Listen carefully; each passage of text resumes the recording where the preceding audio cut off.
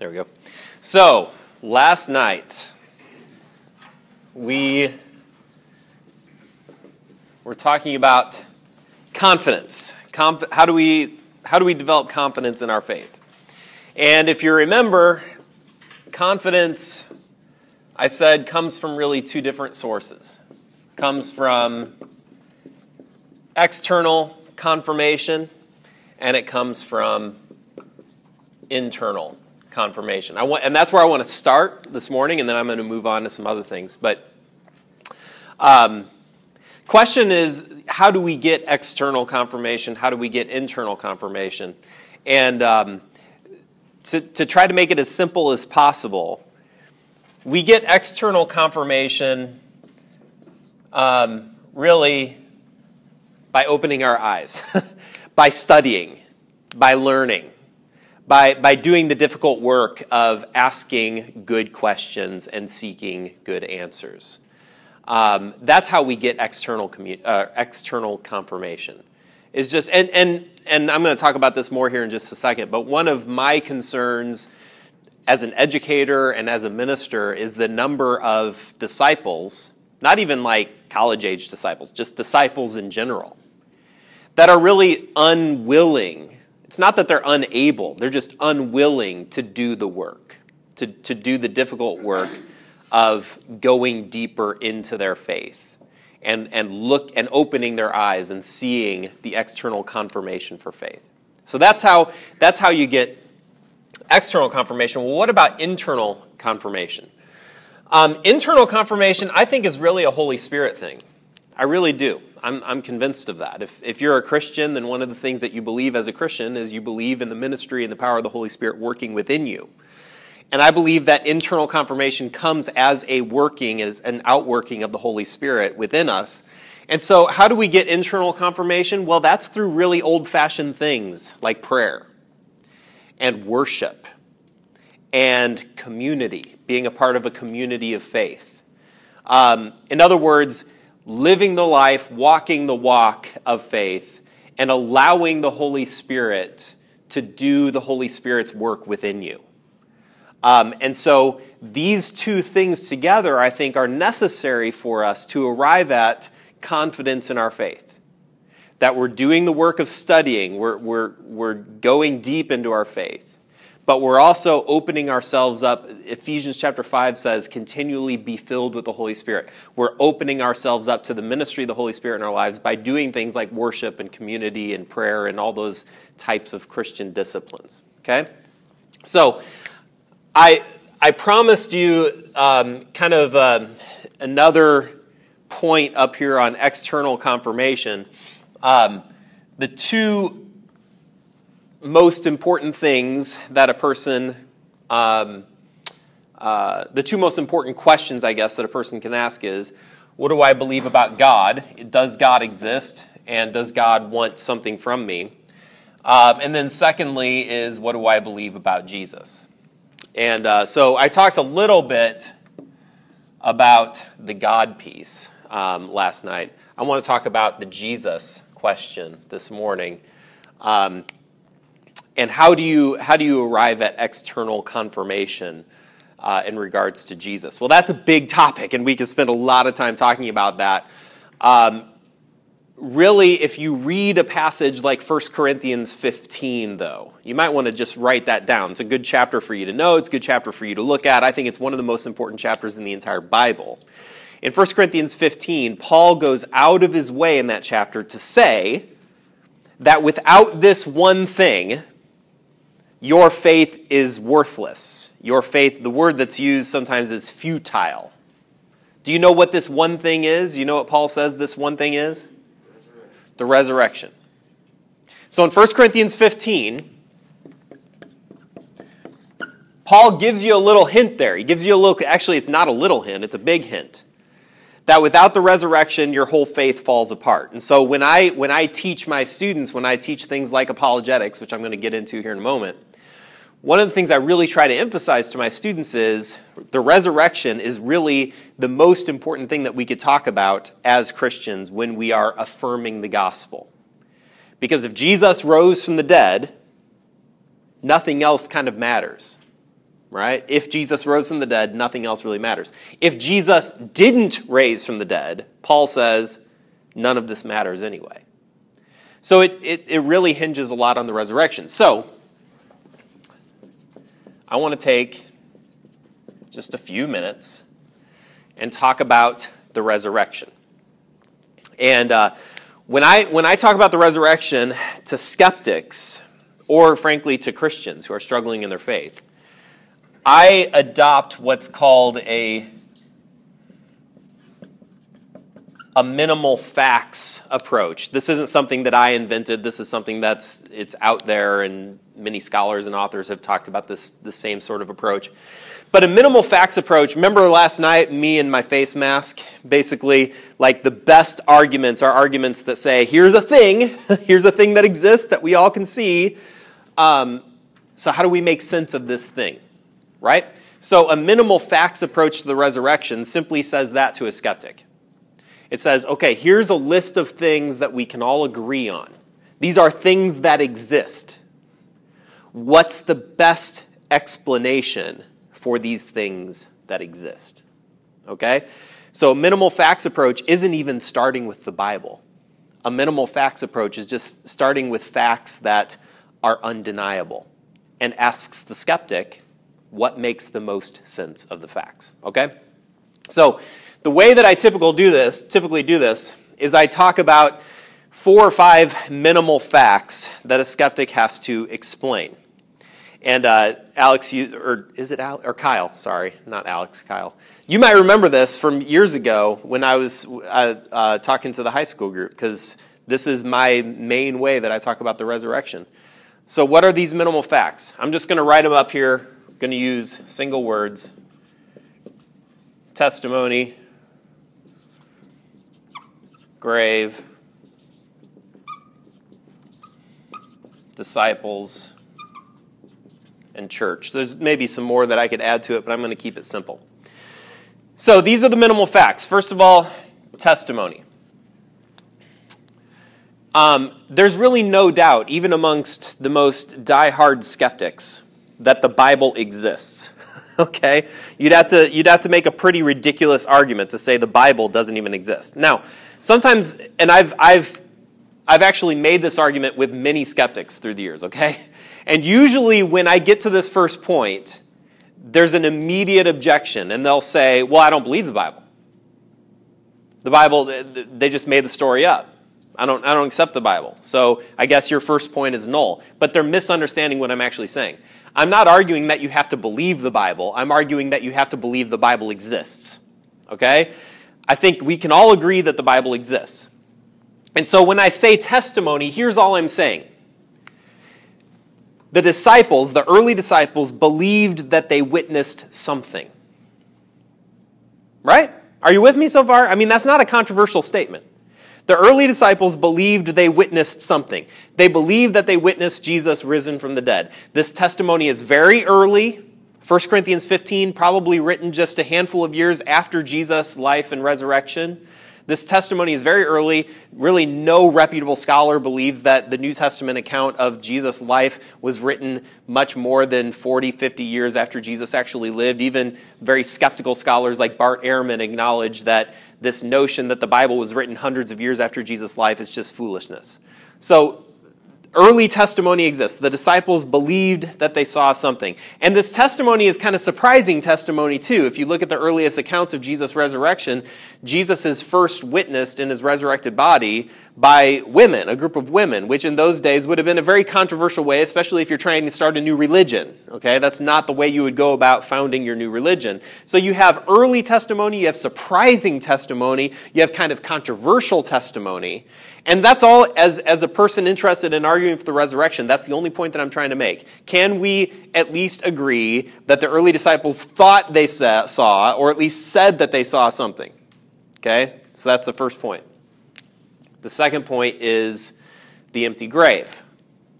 And the only point that we're trying to make here is that we could be very confident that Jesus was crucified.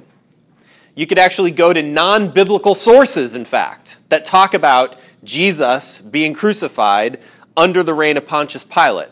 I don't even need the Bible to establish that claim. Outside historical resources establish that claim. So, and again, you'll find some, but you won't find too many skeptics that will go so far as to say Jesus of Nazareth never actually lived. Those people are called Jesus mythicists, and they're really not to be taken seriously. Jesus, it's a well-established historical fact that Jesus of Nazareth exists, and we have testimony of his crucifixion. And we also have, we also, I think, can take it as fact that the grave was empty. Why do I say that? Well, I say that because the disciples were saying some very surprising, controversial things about what happened to Jesus after his crucifixion. They were saying that Jesus rose from the dead. And the fact that the body of Jesus was never produced, and no one ever actually went to the grave and said, y'all are idiots, he's right there, he's in the grave, so there was never any sort of body that was produced once Christians started making these claims about Jesus being resurrected from the dead. So all I'm saying is the very non-controversial thing that we don't have Jesus' body, that the grave was empty. And the Gospels actually go so far as to give the address of where Jesus was buried. They actually say Jesus was buried in a well-known rich man's tomb, Joseph of Arimathea. So it's not as if they were trying to hide where Jesus was buried. Third point here is disciples. And the only point that I'm making here is, it is obviously the truth that something happened with the disciples, changing them from this kind of ragtag group that was apparently hiding for their own life on the night that Jesus was crucified, to when you read the book of Acts and you read the accounts of the early church history, these disciples are all of a sudden now, literally turning the world upside down. They're suffering for their testimony. They're being tortured for their testimony. They're being killed for their testimony. You have the Apostle Paul, maybe I should put him in parentheses, is maybe the best example. You have Paul going from a religious terrorist, a religious zealot who is willing to drag men and women out of their homes, have them arrested, have them killed in some cases, becoming such a radical convert to Christ. Now, here's how radical Paul's conversion was. If his conversion was superficial, he would have just gone from being a religious zealot attacking Christians to maybe becoming a religious zealot attacking anyone who disagreed with Christians, right? But that's not what happened with Paul. Paul goes from being the one who was persecuting Christians to being the one who is actually willing to be persecuted on behalf of Christ. That's remarkable. I would go so far as to say that's perhaps miraculous. So you have these disciples under threat of torture and death. None of them say, oh, you know what, we just made that up. Sorry, our bad. You got us. You never have any sort of reverse testimony like this. If you're forming a conspiracy, this has to be one of the foolish conspiracies ever formed. Because everybody that formed this conspiracy maintained their testimony up until the point of death. That's pretty remarkable. I could talk more about that, but I want to move on. The fourth point here is the church. And again, most skeptics will say, well, how does the church actually verify the truth of the resurrection? I mean, Islam exists, and you're not Muslim. Hinduism exists, you're not Hindu. Just because the church exists, why does that mean that the resurrection is true? And you know what? That's a valid point. That's a valid point. All I'm simply arguing here is it's a very simple fact. We have historical precedent going back centuries that when movements like Christianity, when they start, and then the leader is killed, shamefully killed, that brings about an end to that movement, okay?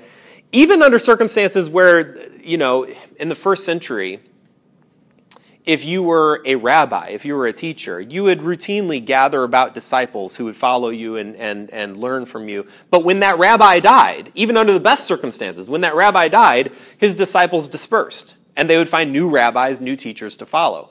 What you have with Jesus, though, is the exact opposite of what we would expect. During Jesus' life and ministry, he had a very small group of followers. But after his life and ministry, his group of followers don't disperse.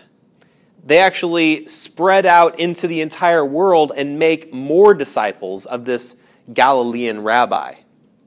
And that's just weird. That's just not what we would expect.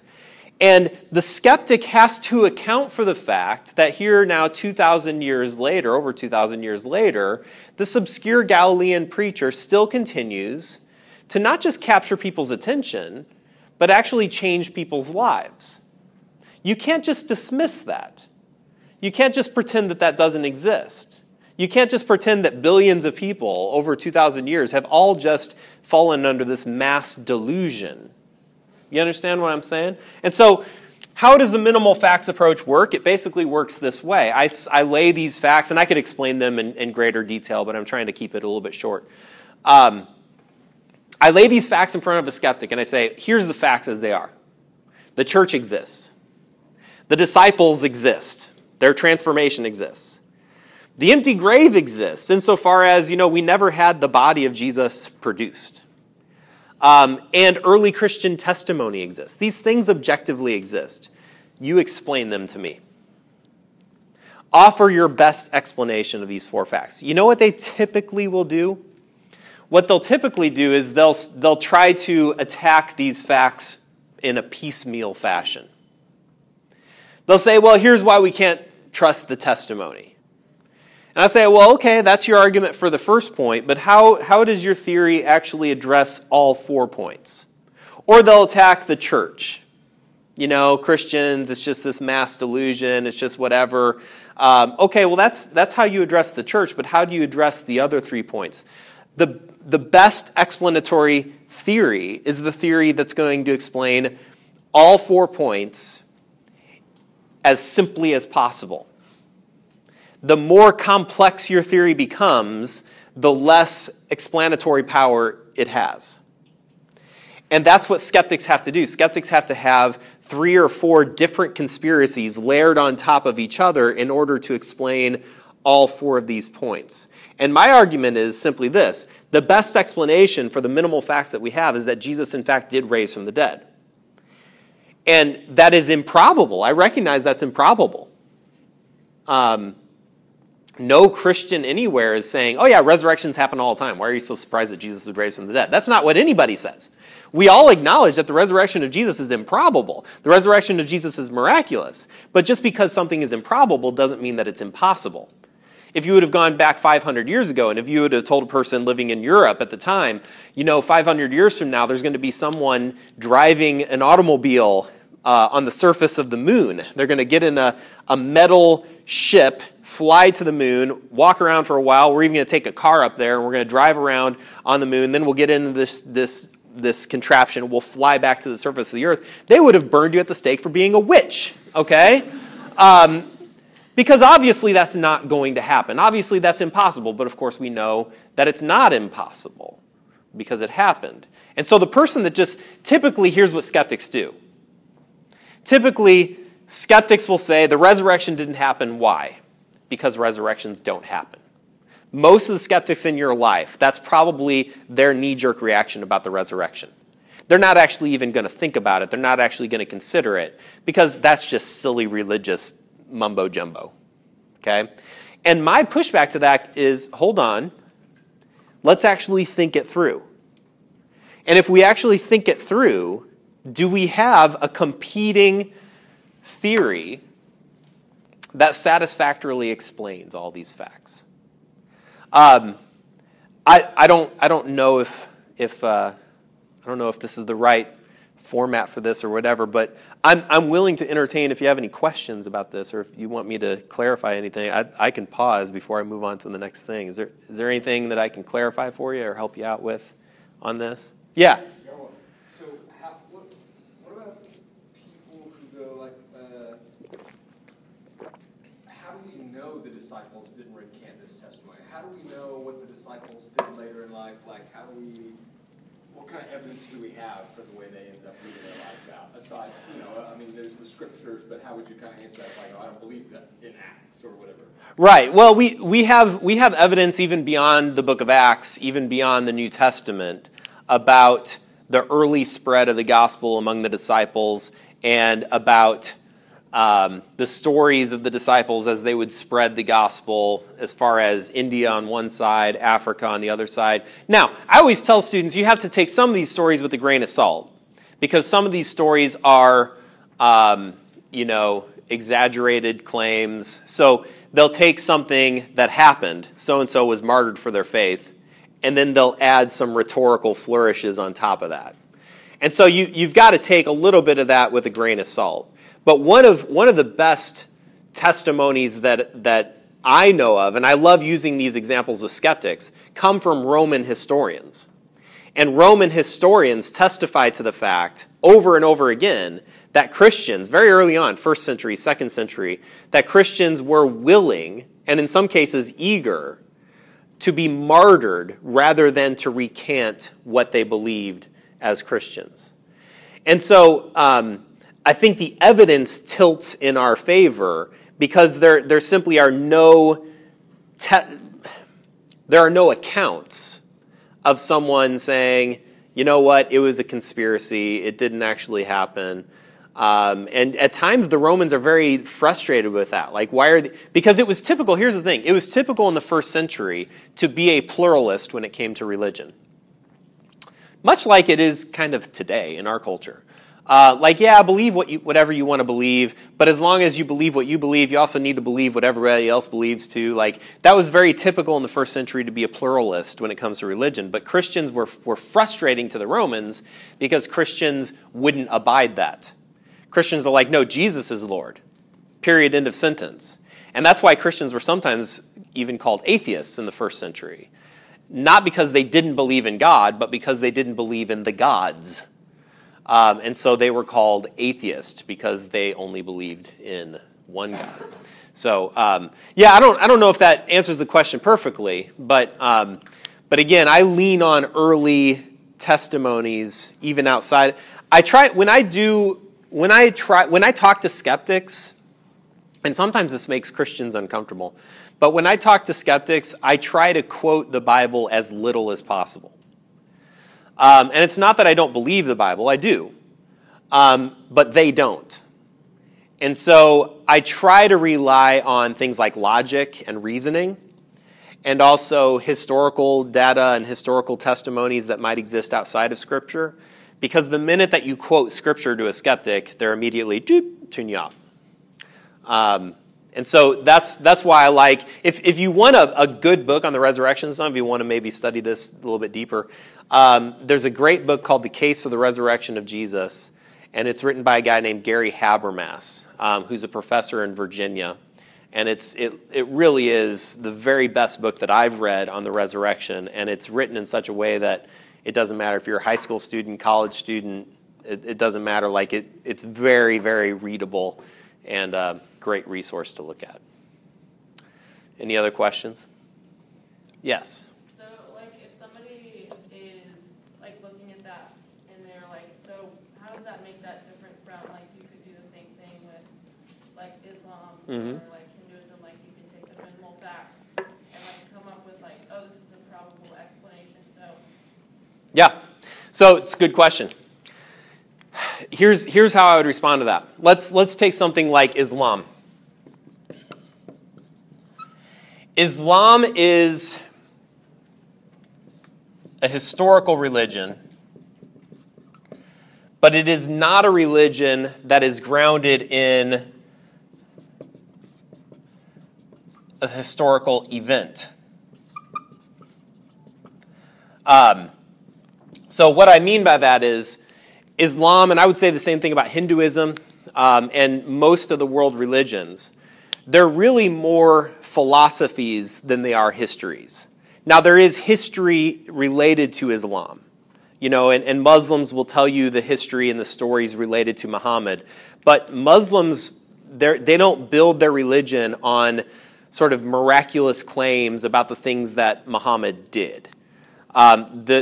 some Muslims would go so far as to say there's only one miracle in Islam, and the miracle of Islam is the Quran.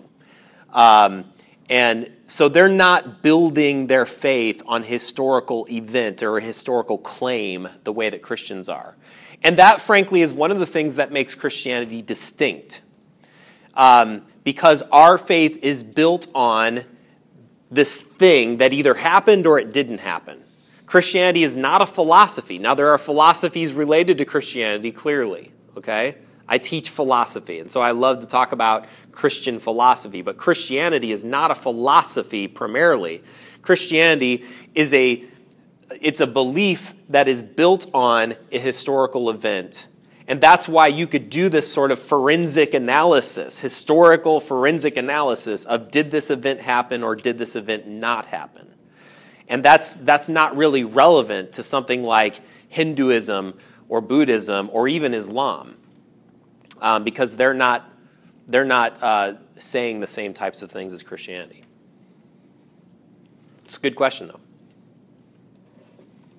Any other questions?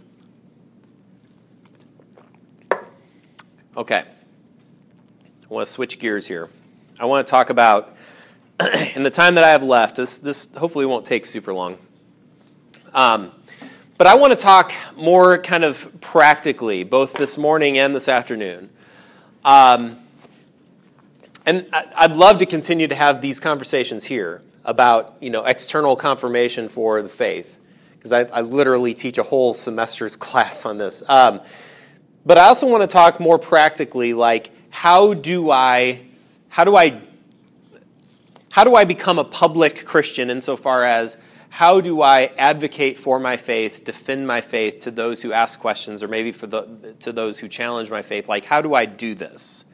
And so I want to start with, I think, one of the more important verses in the New Testament related to sharing your faith.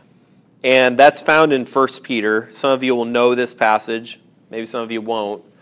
But I want to read it again because I think this passage is so foundational. This passage is so formative. It says this is 1 Peter 3:15. Now let me give you the context a little bit of 1 Peter. Peter was writing this letter to Christians who were struggling with the public aspect of their faith. Okay? These Christians were not the movers and shakers of their society. They were not the influencers of their society. And so they were struggling. Some of them were struggling with persecution. Some of them were struggling with just abuse or neglect. And so they were struggling with the public aspect of their faith. And so much of 1 Peter is to encourage these Christians in that particular. I would encourage you to read 1 Peter sometime if you haven't lately. Just read it beginning to end. Because it's written to encourage Christians with this public aspect of living their faith in Jesus. And he says here in chapter 3, "But in your hearts revere Christ as Lord. Always be prepared to give an answer to everyone who asks you to give the reason for the hope that you have, but do this with gentleness and respect." I'm going to read it one more time so it really sinks in. "But in your hearts revere Christ as Lord. Always be prepared to give an answer to everyone who asks you to give the reason for the hope that you have, but do this with gentleness and respect." And I want to just make a few points from this verse about the public aspect of our faith, okay? This verse is sometimes interpreted as being a verse that is about apologetics. And this word apologetics, many of you have heard that word before. I've used it a couple times already. But this word comes from a Greek word. The Greek word is apologia. What does that word sound like to you? What English word does that sound like, huh? Yeah. And the words are related. When we apologize, we're doing more than just saying, "I'm sorry." Apologizing isn't just saying you're sorry. Sometimes that's how people understand it, but that's a misunderstanding, or it's not a sufficient understanding. When you apologize for something, you're really offering an explanation, or you're giving your reasons. So here's what happened. I said something that was offensive to you, and now I need to apologize. But I don't just say, hey, man, I'm sorry. I also need to explain, like, what were my reasons for saying that? Like, where did that come from? I need to own that. I need to explain that, okay? So apologizing is giving your reasons, giving an explanation. And it goes back to this Greek word apologia. Apologia was a legal word. If you were brought before a court of law and charged with a crime, you would have to give your legal defense, your apologia. This is why I'm innocent, or this is what actually happened. What I've been accused of is false. So you'd have to give your apologia. And 1 Peter says that when it comes to following Jesus publicly, you may have to give your apologia. Matter of fact, it's likely that you'll have to give your apologia. That's what he says here in this verse when he says, always be prepared to give an answer to everyone who asks you to give the reason. The NIV kind of obscures the word a little bit. They translate it as to give an answer. But the word there is actually apologia. Give your reasoned defense when anybody asks you. So this verse is about, again, public testimony, public defense of what you believe and why you believe it. And there's a few things that Peter wants us to know in this verse. The first thing is this.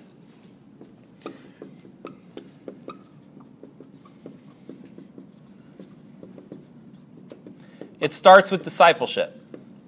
That's the first thing he says out of the gate. He says, in your hearts, revere Christ as Lord. What does that mean, to revere Christ as Lord? Now, let me put it this way. There are two different kinds of truths, okay? I'm going to write them up here.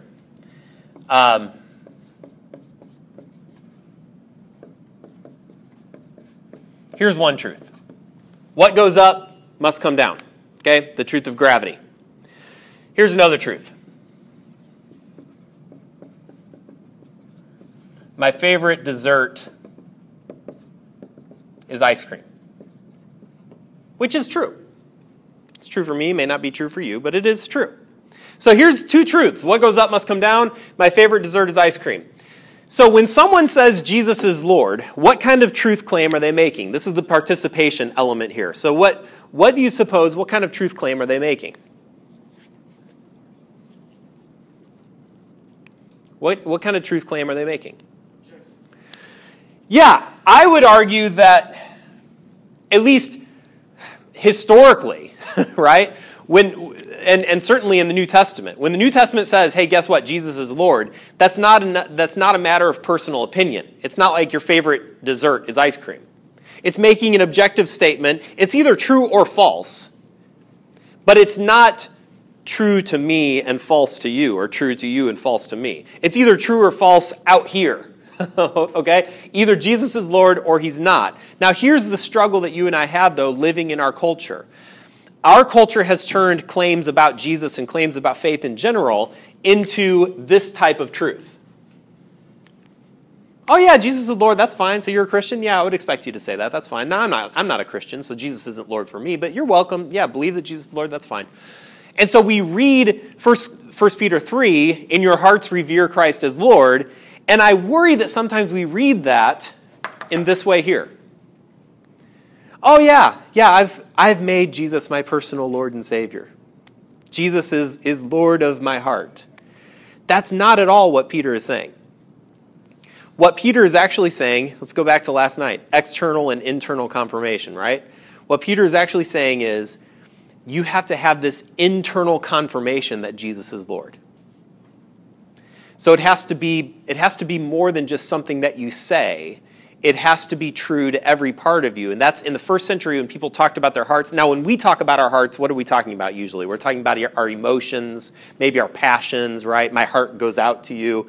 That's not really necessarily how first century people understood the heart. Your heart was the totality of your being. So when it says, revere Christ as Lord, Make Christ Lord of your heart. That meant your entire being was centered around this fact that Jesus is Lord. And, one of my favorite ways to illustrate this, when am I done, Drew? Whenever, okay, all right. One of my favorite ways to illustrate this is, my wife and I, we did some remodeling and some redecorating of our house. We painted several rooms. I've been on sabbatical, so I've had way too much time on my hands, and I've just always got a paintbrush in my hand now. So we're doing some remodeling of our house. Now, when you do stuff like that, though, one of the things that you also have to think through is redecorating the house. Where do your pictures go? Do they look right now? Should we put them where they used to? Like, you have to think through your wall decorations, okay? And you spend a lot of time at Hobby Lobby and places like that. So, for several days, I'm walking around the house saying, well, this picture used to be on this wall of our bedroom, but now it doesn't look quite right, so should we put it somewhere else? You're just trying to figure out where everything fits. Now, imagine that through some circumstance, my family and I, we inherited Michelangelo's statue of David. Are you familiar with this statue? Okay. It's literally priceless, right? Literally priceless. And now my family owns it. It's ours. What do we do now? This statue, it's big. It's kind of R-rated. It's like, what do we put it in our living room? It's definitely not going in the girls' bedrooms. It's our ceilings aren't quite tall enough in the basement. Like, what do we do with this statue? Well, you know what most people would do if under this weird circumstance that they would inherit Michelangelo's statue of David? They would probably have to move. They would literally design a building or design a house around this statue. That's how precious it is. That's how priceless it is. And when it comes to setting apart Jesus as Lord of your life, it actually looks a lot like that. A lot of us were frustrated because we're just trying to figure out where Jesus fits. We're like me walking around the house with this picture. Does it go on this wall? Does it go on that wall? I don't know. I'm not sure where it fits. And a lot of us, when it comes to Jesus, we're just trying to figure out, where does Jesus fit in my life? Does he fit at school? Does he fit at work? Does he fit at home with my family? Like, where does Jesus fit? But when you revere Christ as Lord, you have to ask a different question. You don't ask, where does Jesus fit in my life? Instead, you begin to ask, how do I redesign my entire life around Jesus? It's a much different question that you have to ask. How do I renovate my entire life so that Jesus is at the center of it all? That's what Peter is saying. Revere Christ as Lord. If you're going to give reasons for your faith, it has to start with your own discipleship, where you have placed Jesus at the center. Here's the second point. Get my notes here. My second point is this. It starts with discipleship. This isn't going to be super profound, sorry. My handwriting is horrible, I'm sorry. It's not optional. That's my second point. It's not optional. Again, think about who he's talking to here. He's not talking to college students in a philosophy class. He's not talking to well-educated people at all. He's not talking to powerful people. He's not talking to well-read people. He's talking to normal, everyday people, and he says, hey, you need to always be prepared to give a reason for the hope that you have. It's not optional. This isn't something that's just for people like Chad Ragsdale who've studied this for years in my life. It's also for everybody. It's for people like you. It's for people like your parents. It's for people like Drew. It's for all of us. We need to always be prepared to give the reason. Now, one of the things that I find interesting is, if you go back to the verse, it says, always be prepared to give an answer to everyone who asks you for the reason for the hope that you have. And the word here for reason is the word logos in Greek. Now, I don't know how many of you have studied rhetoric. Maybe you took a speech and communication class, something like that. But logos is sometimes contrasted to pathos. Now, pathos is appealing to emotions. A lot of commercials on television are based on pathos appeals. We want you to feel a certain way, and if you feel a certain way, you'll go ahead and purchase our product. Okay? Pathos appeals are fine. There's nothing wrong with a pathos appeal. But that's not what he's talking about in 1 Peter. He's talking about a logos appeal. Logos is a reference to logic, to reason. It goes beyond emotion. And it's actually talking about, here's the actual thoughtful reasons why I have this hope. Now, if this isn't optional, that we always need to be prepared, the two pieces of advice that I would give you are simply this. Care enough about your faith to study it. Care enough about your faith to study it. Pick up a good book. If you don't know what a good book is, ask somebody in your life, like your pastors, your friends, ask them what a good book is. Ask me. I'd be happy to give you a list of books. But care enough about your faith to study it, to learn about it. How are you going to answer a skeptic's question if you yourself haven't dealt with some of those same questions? The second thing that I would tell you is simply this: know your story. Know your story. These Christians that Peter is addressing, they didn't have Amazon.com. They couldn't order 5 books on Christian apologetics. No, but what did they have? They had their own story. Here's what I've witnessed. Here's what I've experienced. They knew their story. They knew their testimony well. And so my question to you is, how well do you know your own testimony? How well do you know your own story? If somebody asks you, hey, why are you a Christian anyway? Why do you do all that weird stuff? Why do you go to church? Why do you go to that retreat? Why do you do these things? Do you know your story well enough that you could tell them something more than simply, well, I don't know, it's fun.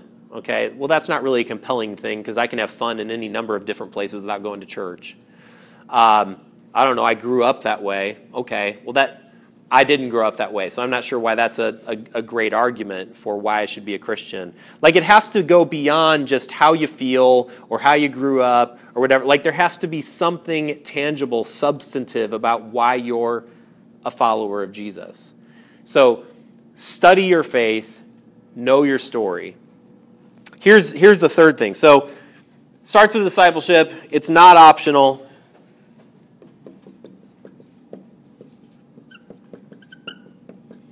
It's also contextual.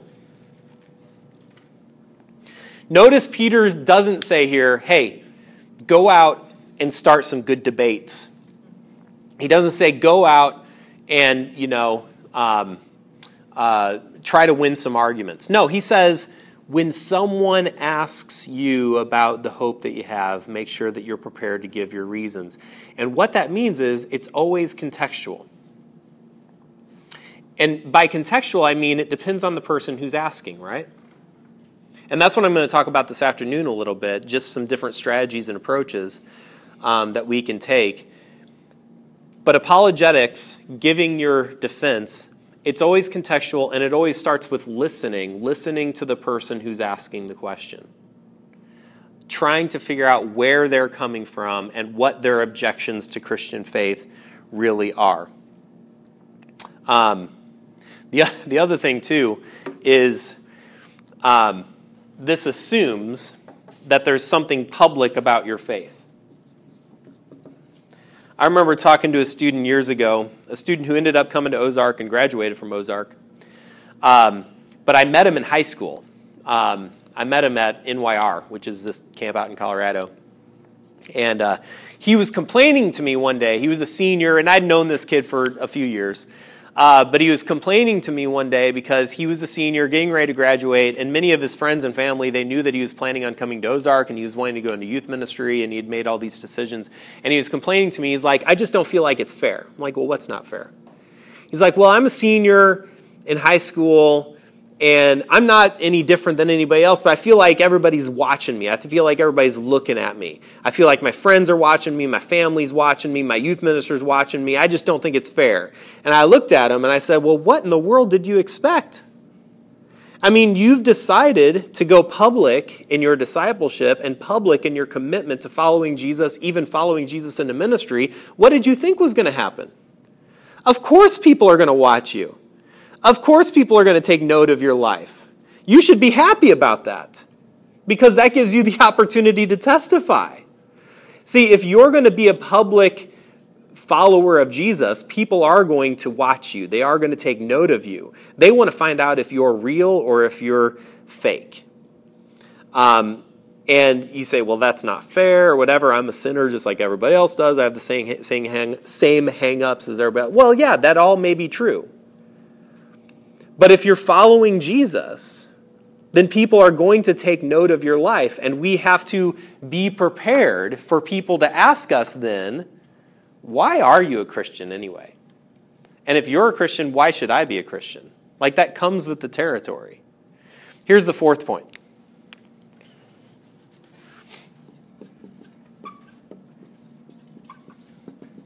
It's done in the Spirit of Christ.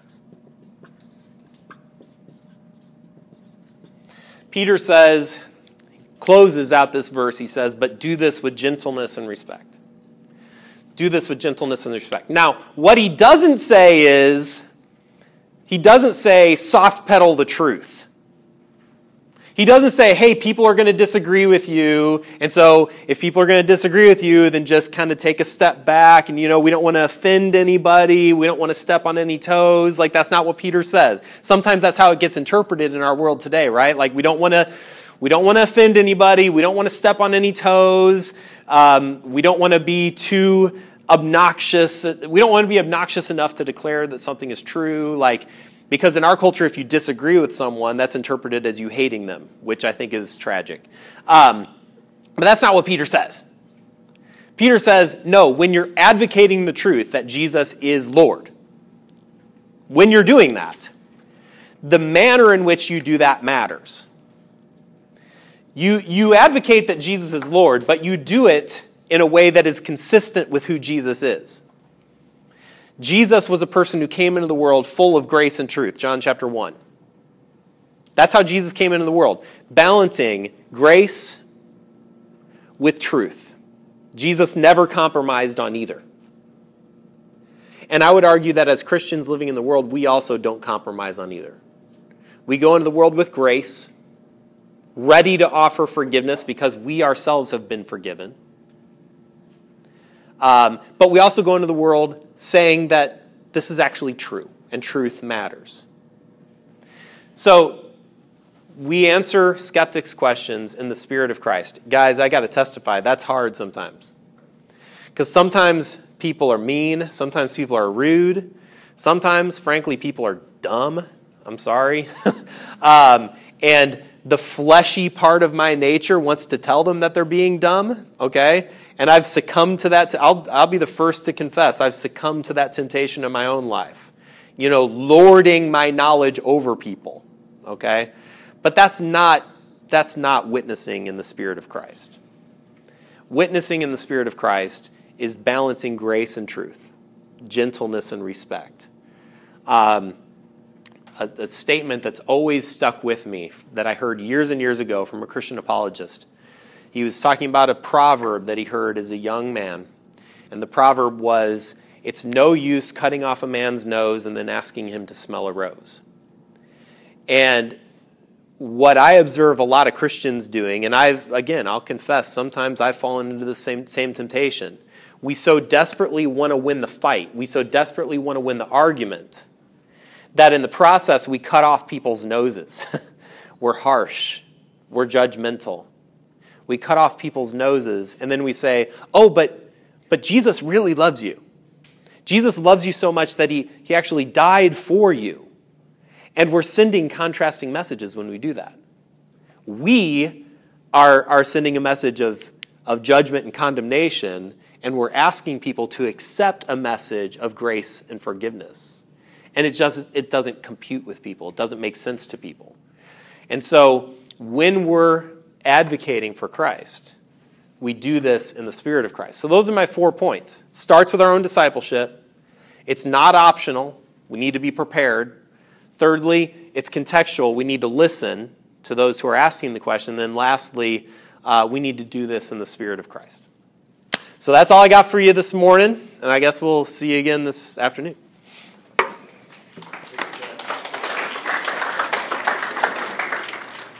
So for the next 10 minutes, here's what we're going to have you do is in your groups, you will need to process some of this stuff. So if you came today and you aren't put in a group,